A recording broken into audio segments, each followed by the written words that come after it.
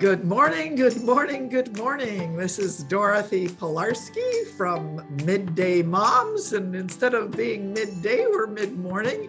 Thank you very much for joining us.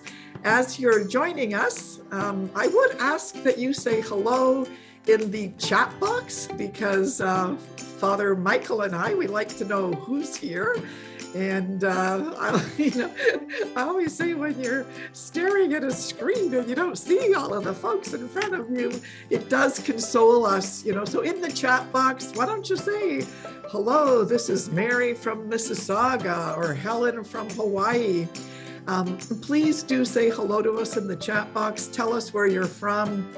Again, my name is Dorothy Pilarski, and on the behalf of Midday Moms, I would like to welcome Father Michael Pace, all the way from Turin, Italy.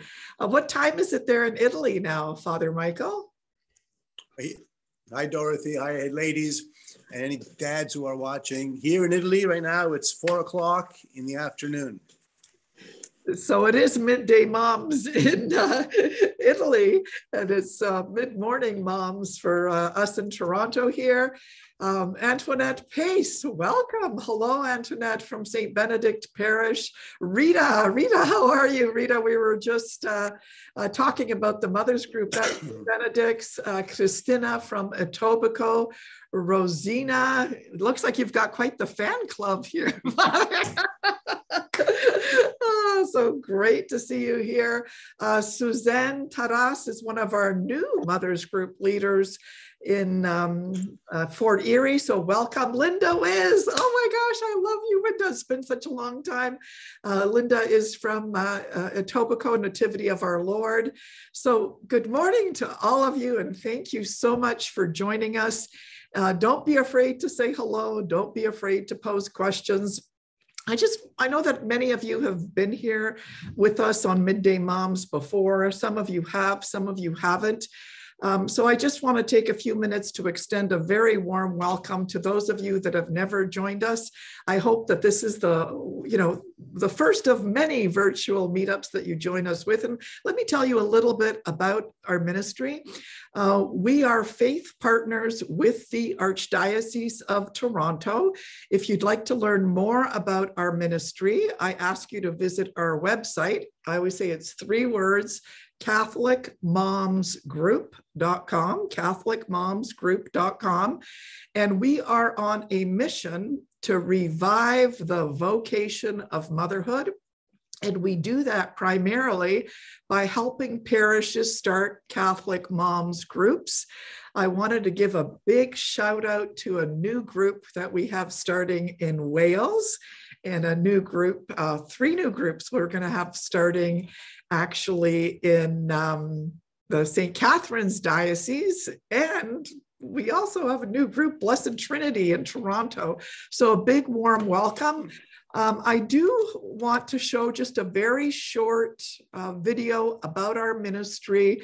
And right after that ministry, we're going to go straight to Father Michael. I know some of you are wondering, hey, I'm here to learn about a happy death, and we're going to do that. But I do want to share with you our ministry video. It's very short, and I trust you're going to enjoy it. So again, our website is 3 words, CatholicMomsGroup.com. We help parishes start 3 different types of groups. And I just realized I put the wrong website up here, but now we're going to have the correct one. Okay, so we help parishes start 3 types of groups, either groups for moms only, or mothers and tots, or virtual groups. And again, we're faith partners with the Archdiocese of Toronto. And here's this short video. Mothers, by our very nature, we are nurturing, loving caregivers. We are social beings, made for friendship and community.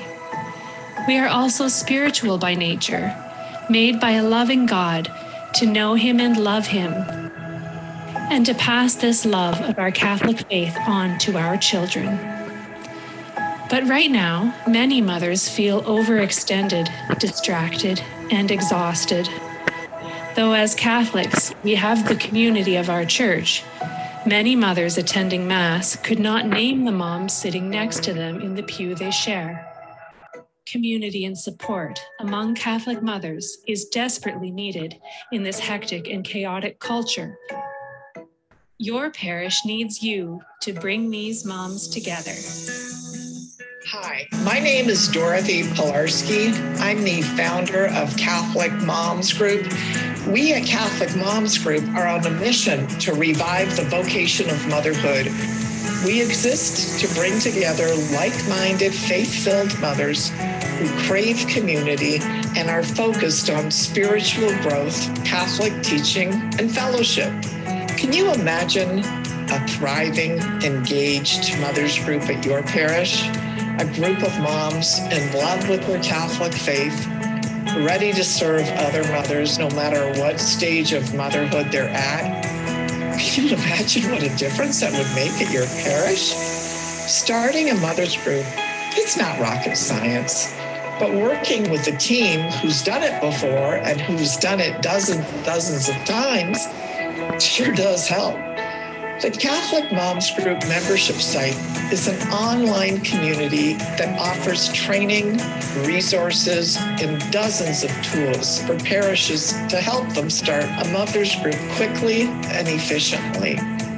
We're here to provide you with a clear path to launching a Catholic Moms Group at your parish. All of our materials are 100% Catholic. We have clearly laid out meetup plans for both moms groups and toddler groups. We are obedient to the magisterium of the Catholic Church. We have created dozens of tools that are going to save you time and energy. And besides that, we love our Blessed Mother. We constantly turn to her for her intercession.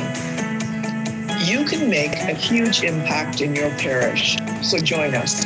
We are revolutionizing the way parishes start mothers groups by providing parishes with a Catholic Mothers Group starter kit and by nourishing and training a community of Catholic Mothers Group leaders across the world. It's time to start a Mothers Group at your parish. Join us today.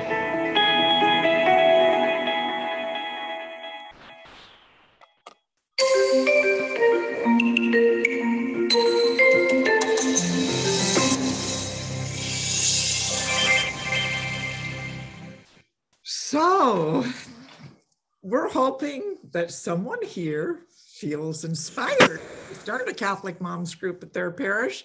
And a big shout out to Rema Cellio and her team at St. Benedict's Parish, who have run one of the founding mothers groups in the Archdiocese of Toronto.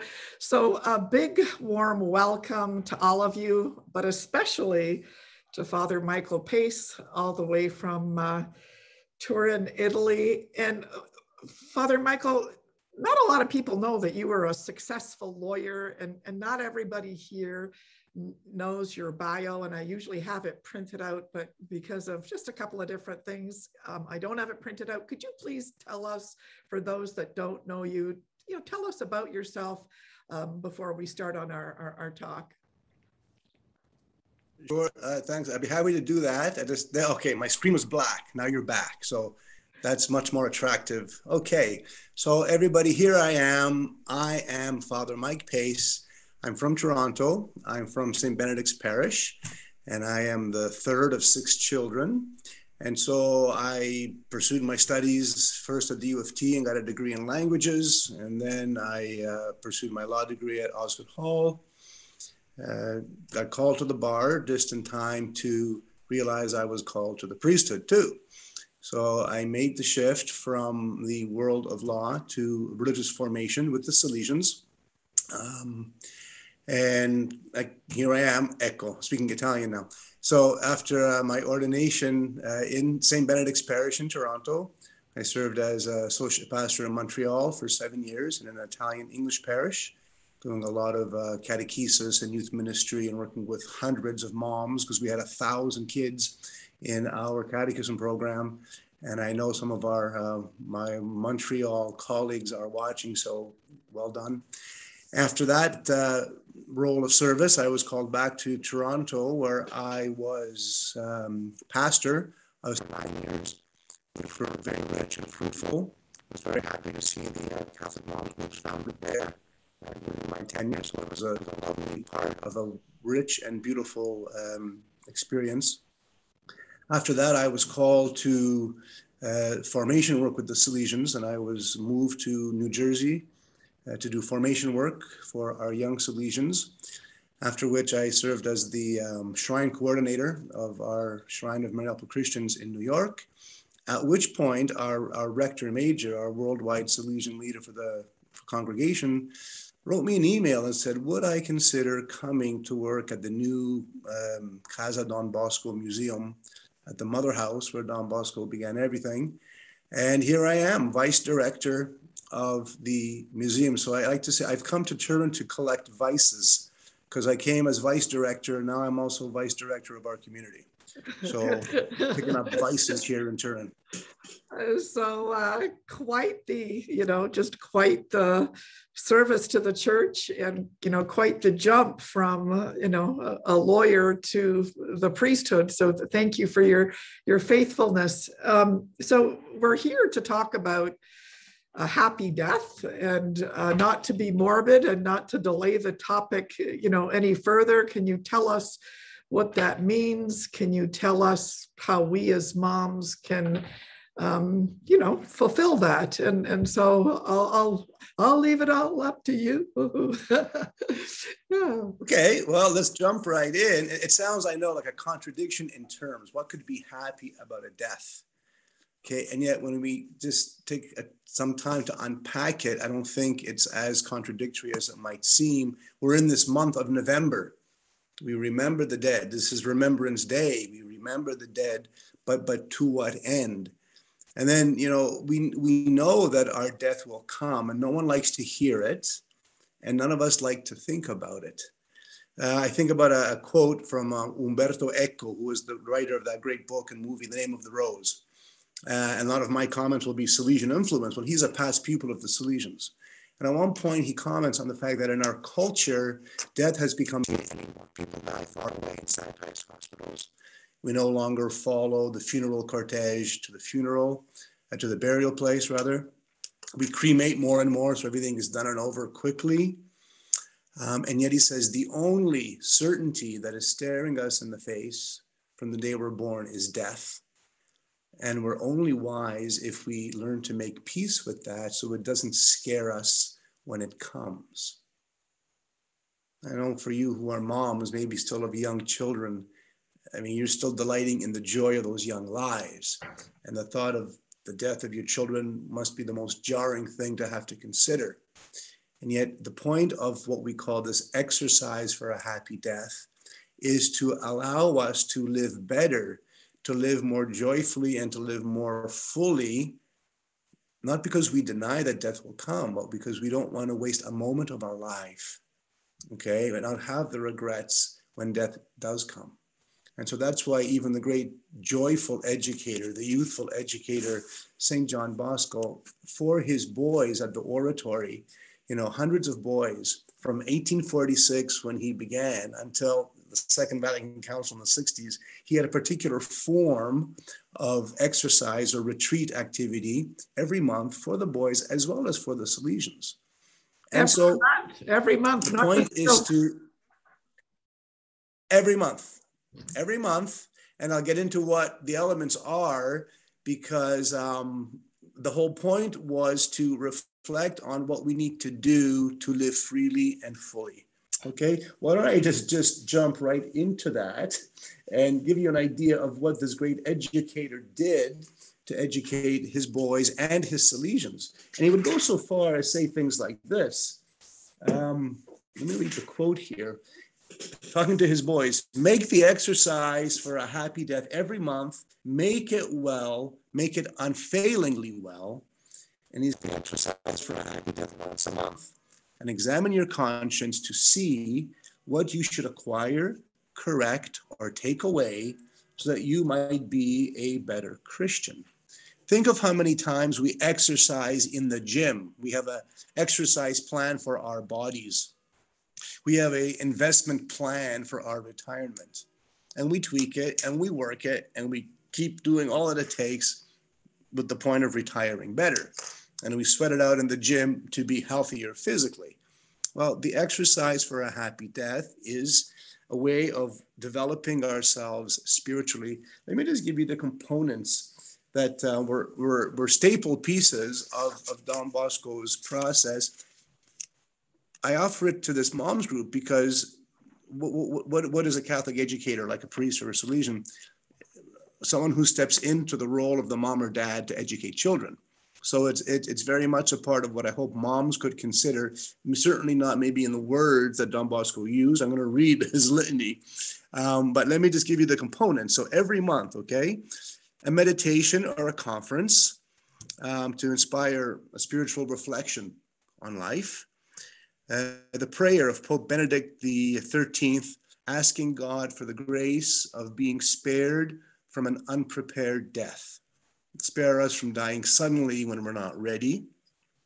Prayer to Saint Joseph, the patron saint for a happy death. And why is he the patron saint of a happy death? Because tradition imagines him dying with Mary and Jesus at his bedside. I remember going to the oratory in Montreal, St. Joseph's Oratory, and noticing for the first time an image of St. Joseph dying with Mary and Jesus beside him. Well, this exercise for a happy death for us is precisely that we might come to the end of our days surrounded by all the graces of heaven and not be afraid of that passage from this life into the next. And then there was what sort of the heart of Don Bosco's exercise was the litany for a happy death. And I'm going to read that eventually in this little sharing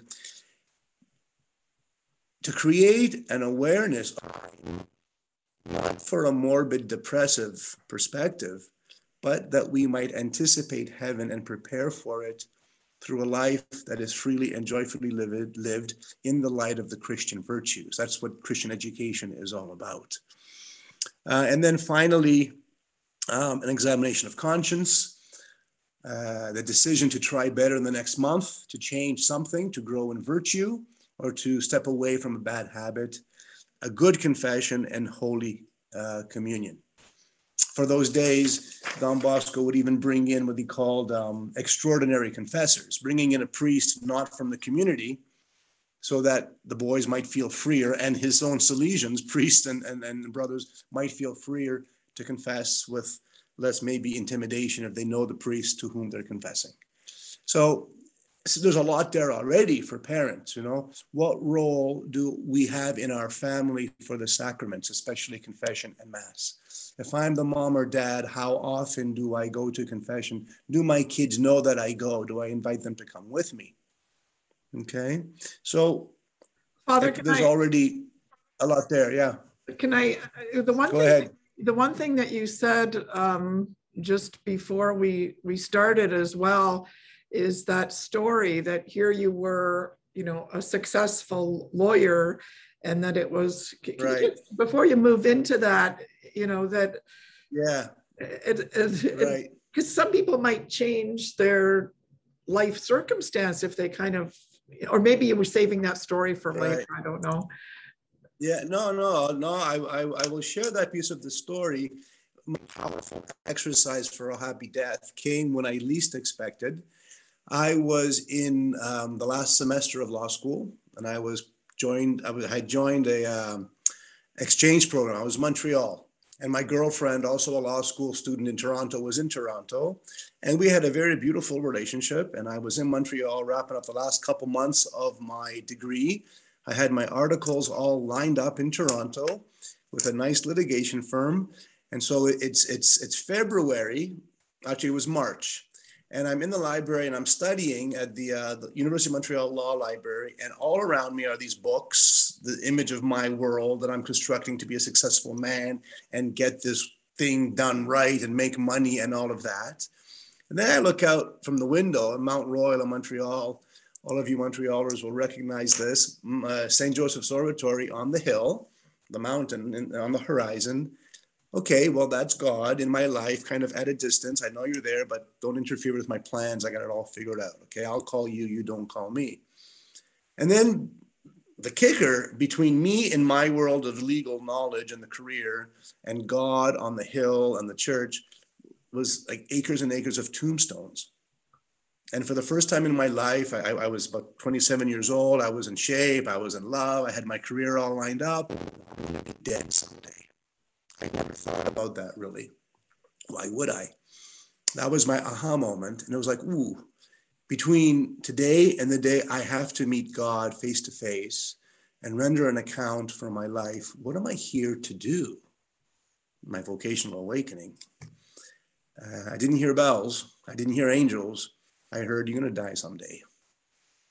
And I said in my heart, I knew the gift of my life from God was not for me to do legal work. And I knew at that point, which was stunningly clear, I had to become a Salesian.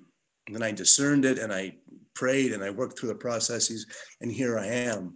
But it was the aha moment was at the peak of my young, romantic, professionally focused life, my plan. God let me see there was a different awareness that he was going to bring to me through the awareness of my own mortality. And so the topic you've asked me to speak about doesn't scare me, doesn't depress me. It enthuses me because I love being a priest. I love being Salesian. I could have done the law thing. I can do a lot of things, but no, that wasn't my thing. I'm happy. I like being me as a Salesian priest. And I thank God for waking me up, ironically, by making me think about death. And that's the story. Yeah, and I encourage moms. That's what it is. Yeah, and I encourage moms too to think about, like, how are you choosing to use your time? You know, you've been given the gift of these children, and right. In light of that, how are you choosing to use your time? Right. So anyway, yeah. I'm sorry. I love that story. When you told it to me, I didn't mean to interrupt. No, good. No. It's you know, and with the point you just made, even if you go to scripture, think about, you know, the Psalm 90 that says, you know, what is the span of my life? 70 years or maybe 80 for the more robust. Okay. We tend to think we're going to be here forever. We tend to think we're going to, you okay? Yeah. We tend to think we're going to be here forever, but we're not. And so there's this idea of living our lives, using our time in a way that we can account to God for. You know, think of the scriptures that we read. We have that prayer when Lent comes around. Okay, the rhythms of our liturgical life, rooted in scriptures, give us a built-in pattern of a spiritual exercise for a happy death. Maybe we just don't think about it in those terms. The last Sunday of Advent coming up, or the last Sunday of Ordinary Time, the scripture, the gospel reading is always, you know, the judgment scene separating the sheep from the goats, and those who will be admitted into heaven for the good they have done, and those who will be cast out because they didn't use their time to do loving things. Go away. We will be judged on what we do. You know, I remember meeting Mother Teresa, and she says, that's all you got to remember. You know that gospel story? Take your hands. You did it for me. Jesus says, when you fed the hungry, you fed the poor, you dressed the naked, you visited the lonely. You did it for me. And on this hand, I desire, with God's help, to become a saint. That's all you have to remember. Because saints live forever and death doesn't scare them. And we become saints by doing good things in the name of Jesus. Because that's all you have to remember as a priest. So the end of the year, the judgment. Advent comes around. You know, we used to do this song, rooted, there's a little kid's hymn that comes from Matthew chapter 24. And now I can't find the specific reference, but anyway. Matthew 24:44 or Luke chapter 12:40. The Lord is going to come at a time you don't expect. You know, stay awake, be ready. The Lord is coming soon. It's an Advent song we did ad nauseum in Montreal. But the theology is real. We don't know when he's going to come. We keep putting off God. I remember another death experience that marked me. My uncle George didn't know when he was going to die. I was 18 years old. I was on vacation in Malta. living with my aunt and my uncle George. They took me to the beach. He died in my arms in the beach. I carried him from the water to the beach, and he had a heart attack and died. 18 years old on vacation. Was it sad? Yeah. Did I miss him? Yeah. Was it a tragedy? No.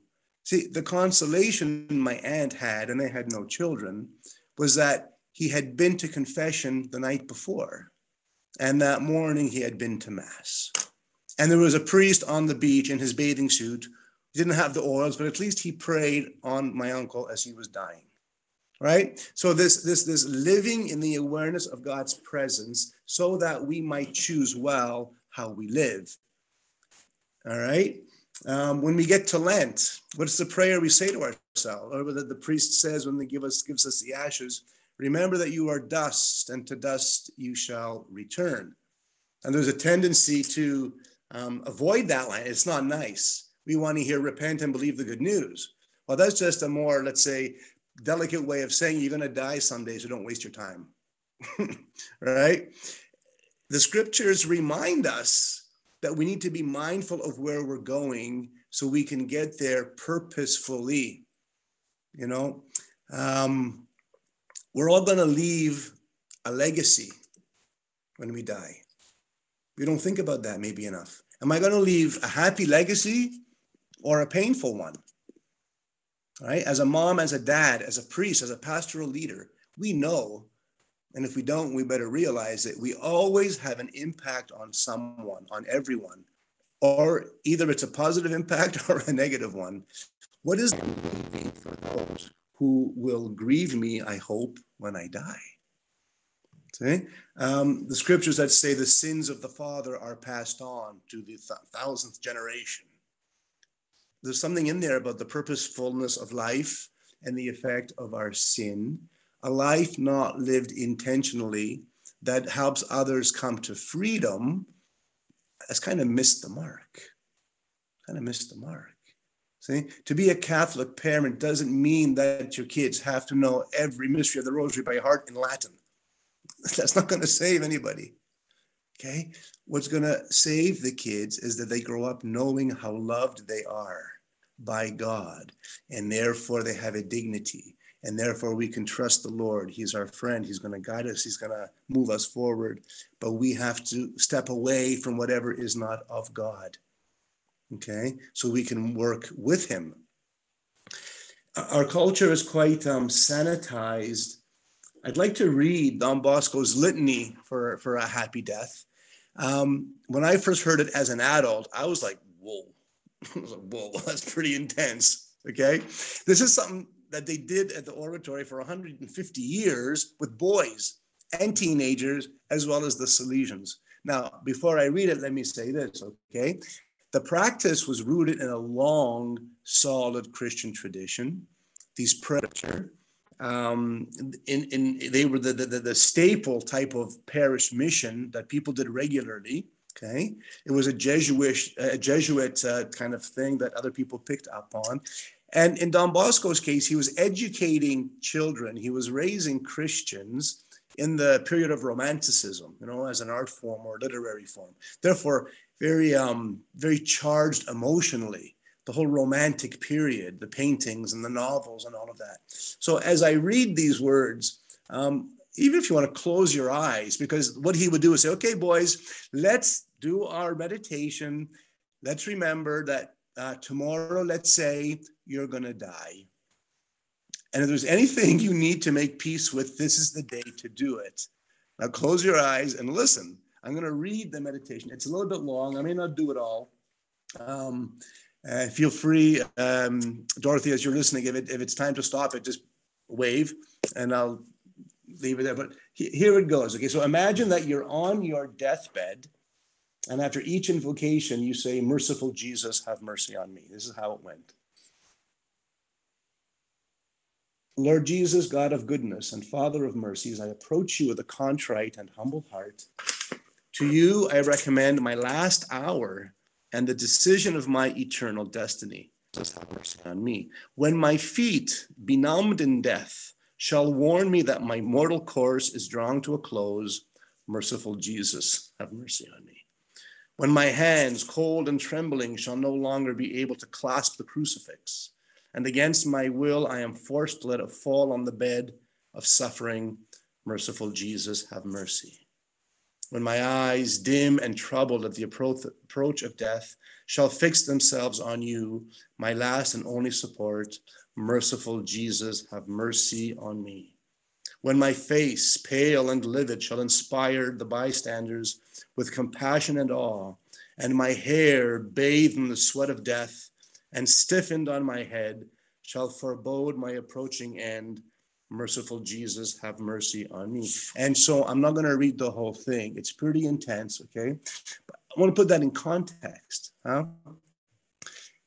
If kids can watch mummy movies and all the things they see on TV, they're not going to get freaked out by a healthy explanation of death with a view of living better. I remember in Montreal, and if Antoinette is watching from Montreal, when her now man son was a little boy, at the church, I'm doing the funeral, and there's people crying everywhere. And this 4-year-old boy named Gabriel looks at his mom and says, "Mommy, why is everybody so sad? Didn't they know that Auntie was just here for a vacation? Our real home is in heaven." There's a little boy, 4 years old, okay? Another story I remember about a child's ability to manage the reality of death in a kid's way. When my Aunt Mary died, we're at the funeral home, and her coffin is open, and we're having the wake, and my little nephew, Jonah, who must have been about 5 at the time, strolls over comfortably. He places his arms crossed like this on the edge of the coffin, and he puts his neck on his wrist, and he's watching Aunt Mary in the coffin. And I hear shrieks from other people. Somebody go save him. He's going to be so upset. Go, he's watching her. No, that's your anxiety, adult. You have not made peace with the reality of death. That little boy is serene.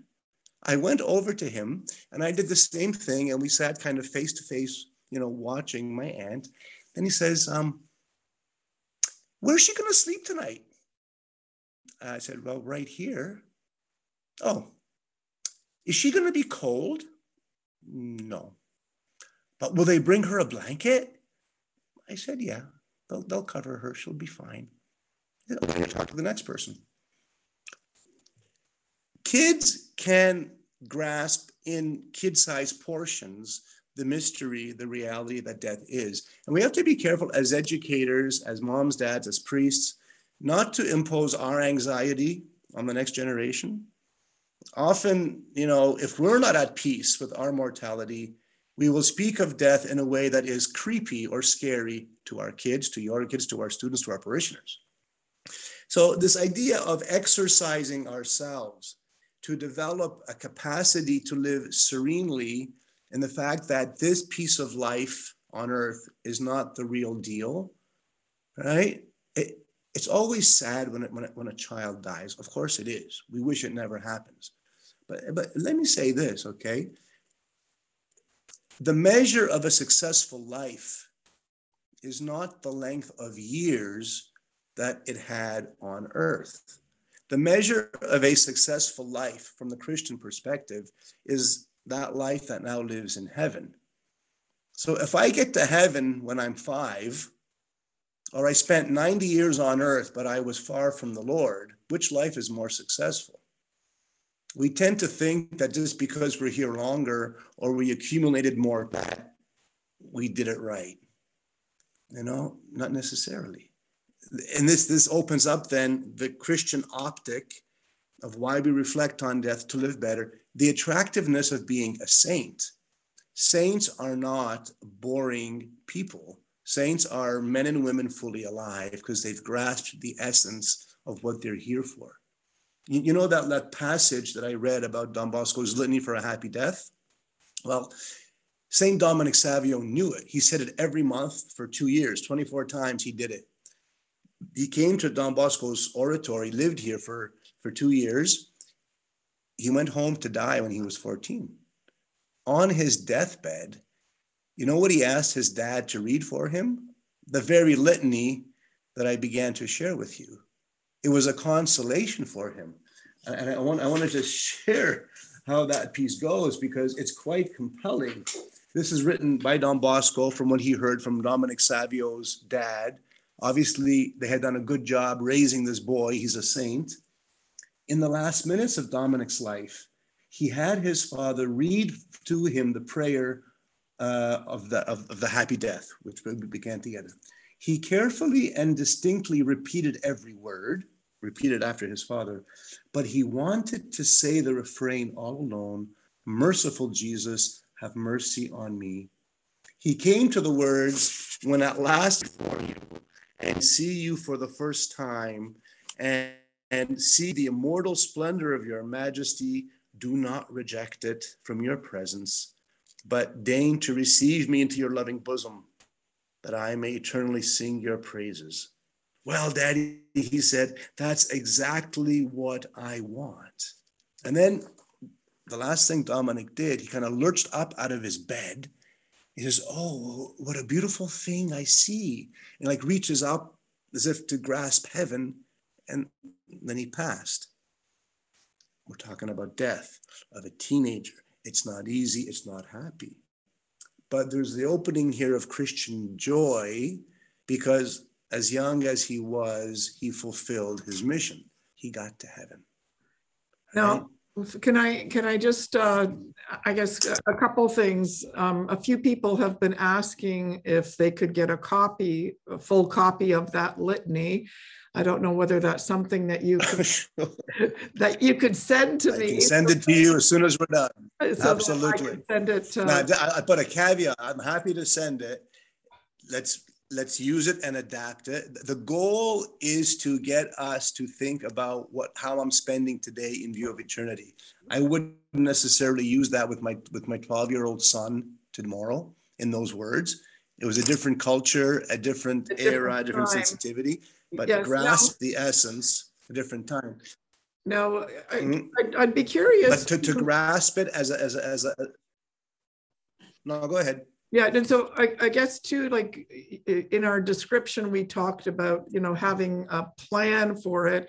And, I know my own mom was kind of like, make sure you say 3 Hail Marys every day for the moment of your death.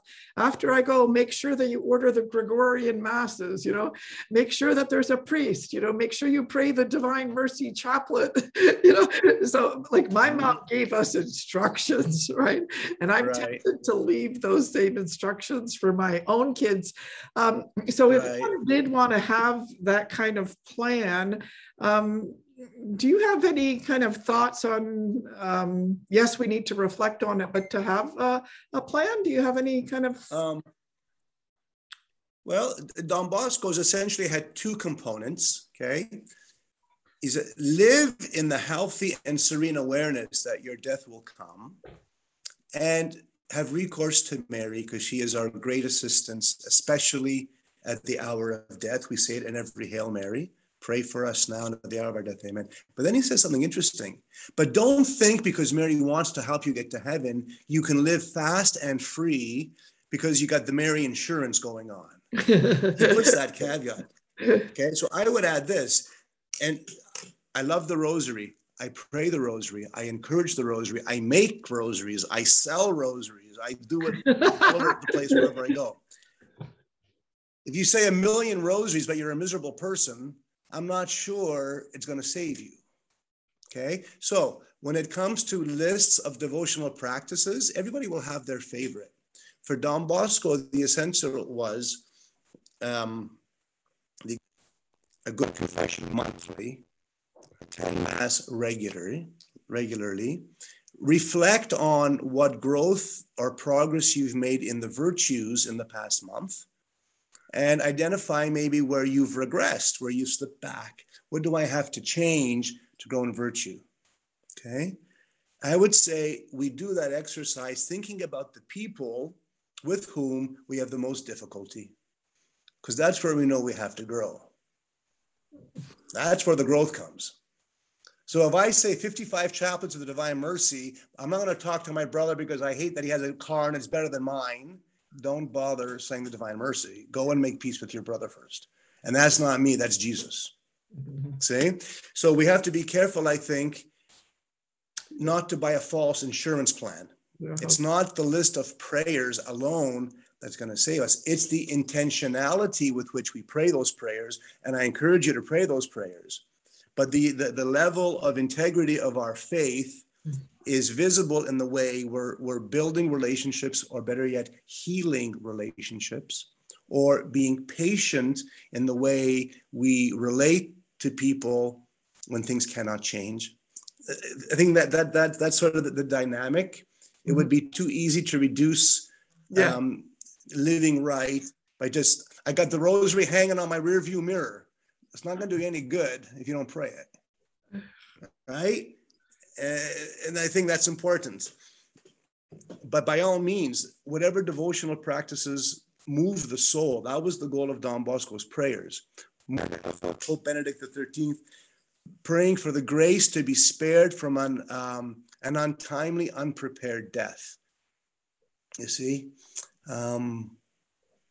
That's the other way of saying, help me live in the awareness of my mortality so every day can count. If I was going to die tomorrow, what would I change today? So I'm going to tell you another story. When I was a new priest in Montreal, I had never dealt with somebody who was dying yet. Okay? But I remembered what I'd studied in my master's about pastoral planning and all this. So, pastoral ministry. So this family calls me. Father, will you come to our house? Our daughter is dying of cancer. And I thought, okay, I go right over there, right? Oh, but nobody knows, so don't say anything. Okay. So I go there, and the daughter is like 39 years old. I was picturing a 6-year-old, a grown woman, an adult, okay? The house was full of people, but nobody knows she's dying of cancer. Well, I go in to see the daughter. Well, with all due respect, okay, it was obvious she was dying of cancer. It was obvious, the color of her skin. It was obvious. We talk and we pray. Father, don't tell my dad I'm dying of cancer. He doesn't know. I don't want to upset him. I said, you know what? Your dad knows. And you know what you got to do? Dad, because I love you, I got to go. And before I go, I want to say I love you. And I want to say, I thank you for this, this, and this. And I'm sorry for that, that, and that. And please forgive me for this. I don't think I can do that. If you can't do it, don't do it. But pray for the courage. Okay. So I go back to the living room. And Dad calls me outside. Now, Dad, God bless him, was like an 8 Italian grandfather. I wanted to hug him and kiss him. I may have even done that. But he pulls me aside. He says, Father, he didn't know I'd been in to see his daughter. When you go see my daughter, don't tell her. She doesn't know. She's dying of cancer. Okay? And I did the same routine with him. They actually had that little exchange. He came back. I didn't think I could ever say it. Because I love you, it's okay to go. I did it. The point of that, if we live in the denial of death, it only puts up barriers.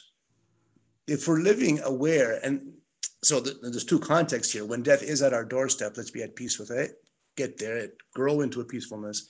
But in the days and the years, I hope they're long, of our healthy living, let's make the most of that so that we don't have any regrets. You know, nowadays, when you see living with no regrets on Instagram posts or movies or films, whatever, it usually means doing outrageously courageous things, maybe foolhardy, that are fun, give you a rush, and there's a place for that. But the ultimate have no regrets is like, I don't want to waste my life. I don't know who said it, but if you're not working to become a saint, you're wasting your time. And you know, Joan of Arc.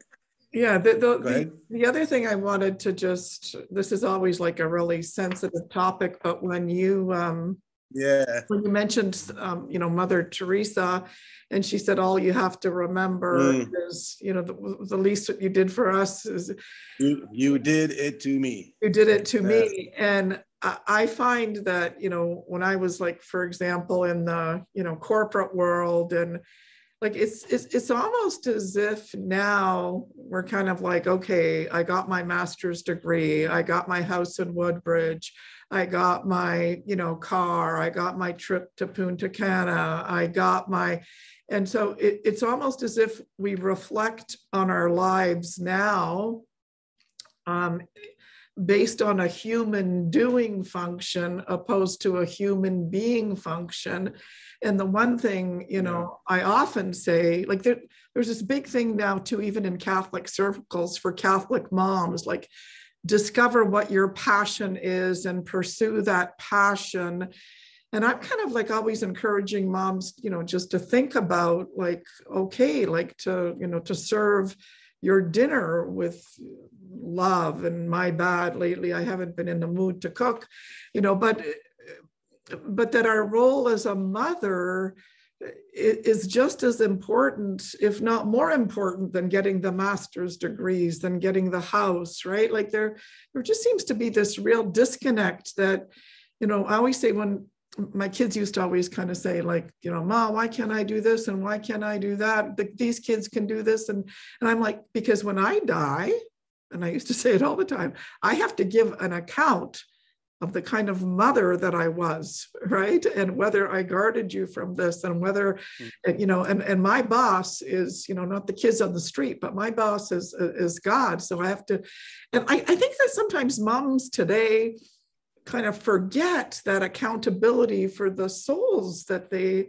are caring for, right? I don't know whether that's off base or not, or. But I'm going to reply in this way. When I was making the move from being a lawyer, becoming a religious priest, a lot of people said, why? What a waste. When my sister Martez became a religious, oh, but she's so beautiful. Why would she do that? As if the option explicitly to serve the church means you're a loser and you're ugly and you're uneducated. Mm-hmm. That's the underlying premise. So losers become religious and priests, not successful men become, lawyers, and beautiful, educated women become corporate executives. And I think that disconnect applies to motherhood. A successful woman today has to do this because her husband had it, or the other guy has it. And there's a disprezzare, now the words come in Italian, a devaluation or almost a shame around motherhood. Well, I'll tell you this, I'll never be a biological mom, but the analogy for me, I am not ashamed of being a priest. I have no money, I have no sex, I have no investments, I have no property. I love my life. Now, moms, I'm not going to judge for you how to live your life. I hope you're passionate about a lot of things, okay? Because that's what fuels us. But what is my passion? Is it a selfish passion? Is it an escapism?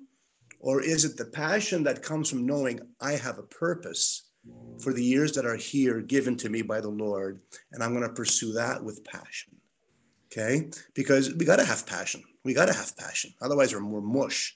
What am I passionate about, and why am I passionate for it? I think those are maybe the questions I would ask. And I always think like, when you look back fondly on, like 10 years from now, 20 years from now, 30 years from now, like when I am quote unquote gone, I always kind of say like, do kids look back on their mom or their dad thinking, oh, my mom got her master's, my mom was the VP of finance, or is it that, hey, my mom made a good lasagna and she was there for me. Anyway, I don't want to get off the topic, but I just think that moms can think about the value of their vocation of motherhood in context of, death too, right? Like, what legacy are you leaving? I'm sorry, I didn't mean to take us off the topic. Yeah, no. I think it's on the topic. I don't think you'll be gone in 10 years. And even when God calls you, you're going to linger with us for a long time, Dorothy. Okay? But the essential thrust I hope to leave today is all of this reflection on death for the sake of choosing intentionally what do I give myself to in life. See, what is worth living for? What is worth dying for? What is worth getting tired over? What is worth spending my money on? So I think that's the question. Am I fully alive? You know, the glory of God is a person fully alive, Saint Irenaeus. That's what the saints are, people who are fully alive because they cut through the chaff and they know what's important and they know what's not. And they don't care if other people agree with them because they've seen the depth of the God peace. You see, they can cut through. There's a lot of peer pressure culturally to not do the Christian thing, but to do the, you know, the glossy magazine thing. Let's think about that time when I'm going to be on my bed. Who's going to want to be beside me when I die? Who's going to say, thank God he's gone? Who's going to say, right? And it's not to like, it's not to go like, you know, I'm not saying you go looking for people to say nice things about you, but you're going to leave a legacy. What's it going to be? What's it going to be? I love all these quotes of the saints, you know. You don't have to be boring or dull to be a saint. This is great from Don Bosco. A saint was once asked, while playing happily with his friends, he was a young saint, what he would do if any angel told him that in a quarter of an hour he would die and have to appear before the judgment seat of God. The saint properly replied that he would continue playing because he was certain that these games are pleasing to God. I love that. Play your way to heaven. Okay? You think of Carlo Futis, the youngest blessed in the church, 15 years old. He says, I'm looking forward to dying because I know I've never done anything that was displeasing to God. That's pretty intense. I'm not sure. I'm not sure I can say that yet. Right? So we look to the saints and we hear what they said. Dominic Savio on his first Holy Communion day, death but not sin. I'd rather die than commit a sin. You know, and there he was. The Lord took him maybe at his word. Before he was really, you know, capable of, let's say, big sin. He was a kid. He died at 14. The Lord took him. Is that a wasted life? I don't think so. He's in heaven. He's ahead of me right now, and I'm 58. Right? So, and not to be afraid of death. No. Everybody wants to go to heaven, but nobody wants to die. Yeah, and we're afraid to die, I think, because we haven't really begun to live. We haven't begun to live. We live in so many fears and anxieties that keep us from really enjoying this world. We can't control everything. There's going to be trouble. There's going to be grief. End of the day, it's okay. It's okay. Anyway, some few thoughts like that. Yeah. So I do want to. I just have some. If you have any closing thoughts, I know that some people were kind of concerned that, Dorothy, like sometimes you go on too long and I want to observe a moment of silence at 11. So I want to kind of be respectful to we still have 7 minutes before we have 7 minutes. And it's interesting too, right? That you say that some of the saints had this conviction that, you know, they would rather, you know, die than sin. And yet right now we live in a culture that won't even call a sin, right? And you ask a lot of young people now, well, what is a sin? Many wouldn't even know. Like, I know that there are many Catholic moms even that I know that won't say to their kids, look, you shouldn't be living with someone before you get married, that premarital, you know, like some of the basic stuff that, you know, my mom, you know, taught us isn't being taught at home. So I always say, woe to the mothers that didn't teach their kids about sin and what is mortal sin and what is venial sin. And, you know, I always, you know, well, why do you talk so much about sin, Mom? Why do you talk about sin? Because I always say, well, when I do a sin, I do this. I'm blocking myself from God. So I want to know what that sin is so I can remove it. So I don't see sin a scary word, right? Right. No. Anyway, so any closing? I would see that. I would see that in the broader context of this. The light in living life fully we reflect on our mortality, we name our shortcomings and our sin, not to stay there, not to beat ourselves up, but to be conscious, to be aware, and move towards the trust we need in the Lord to move us to a healthier, holier life of Christian virtue. Okay, I just want to close up with just again, because as a Salesian, I'm always impressed by how Don Bosco can keep teaching us. Just preparing for this talk, the sequence of death experiences that he had to handle that really shaped his heart, I think, and formed his teaching. And I invite each of us to maybe reflect on the experiences of loss and death in our life, relatives, parents, grandparents, friends, children, in the womb or outside of the womb. Everybody has their own story of loss, no?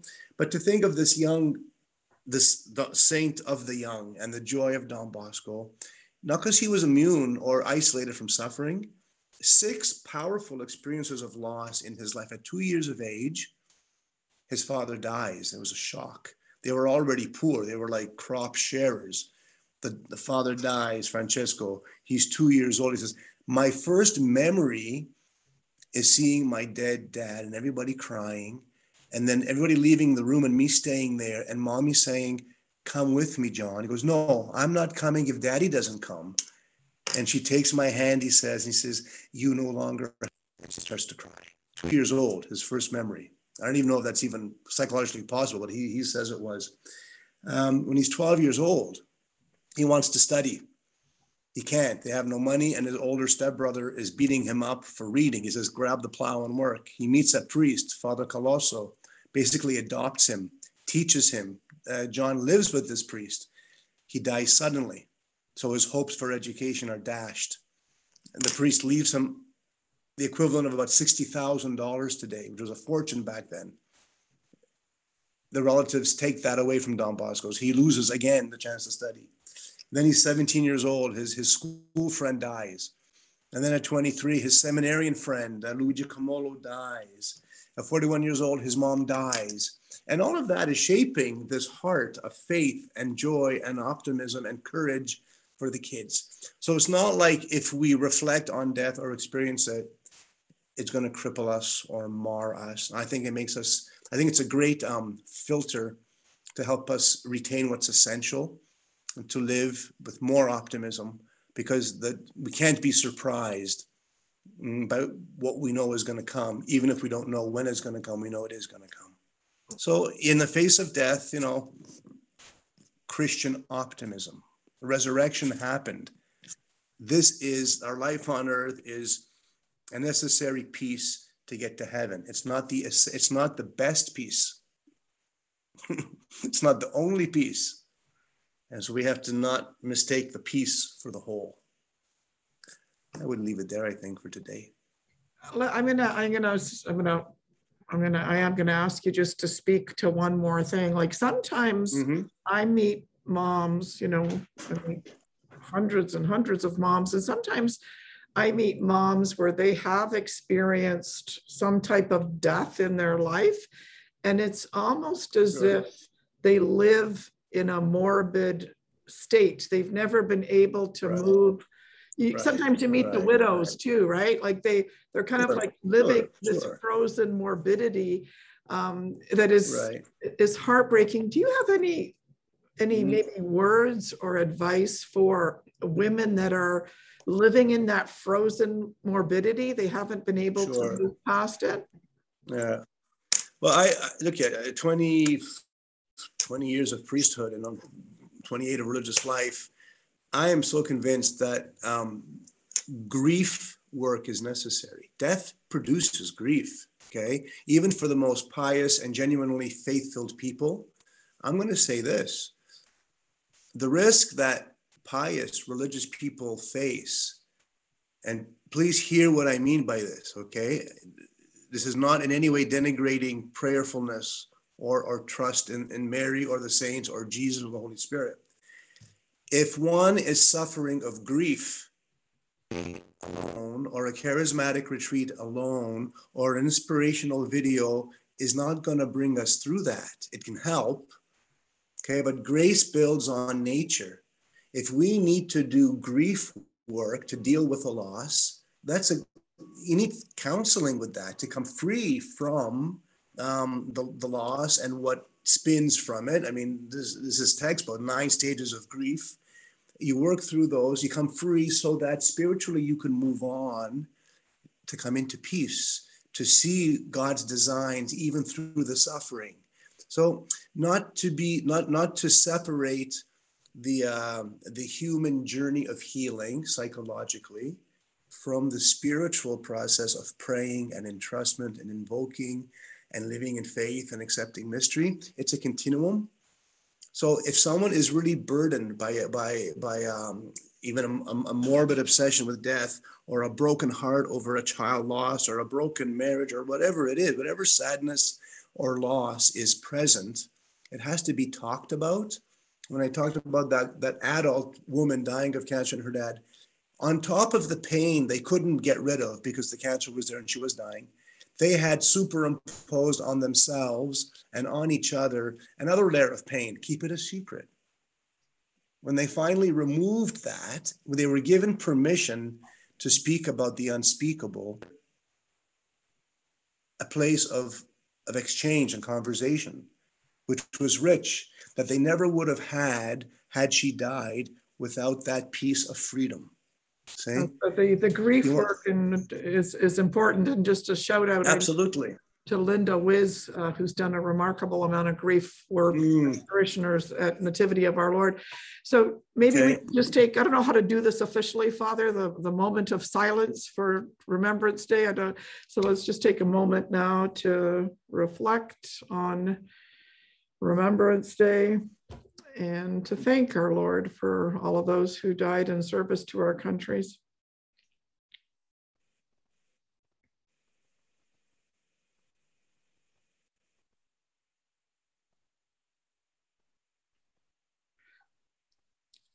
Okay, and we'll let you continue your moment of silence alone at home, but I wanted to publicly, whatever. And so, Father, thank you so much for joining us today.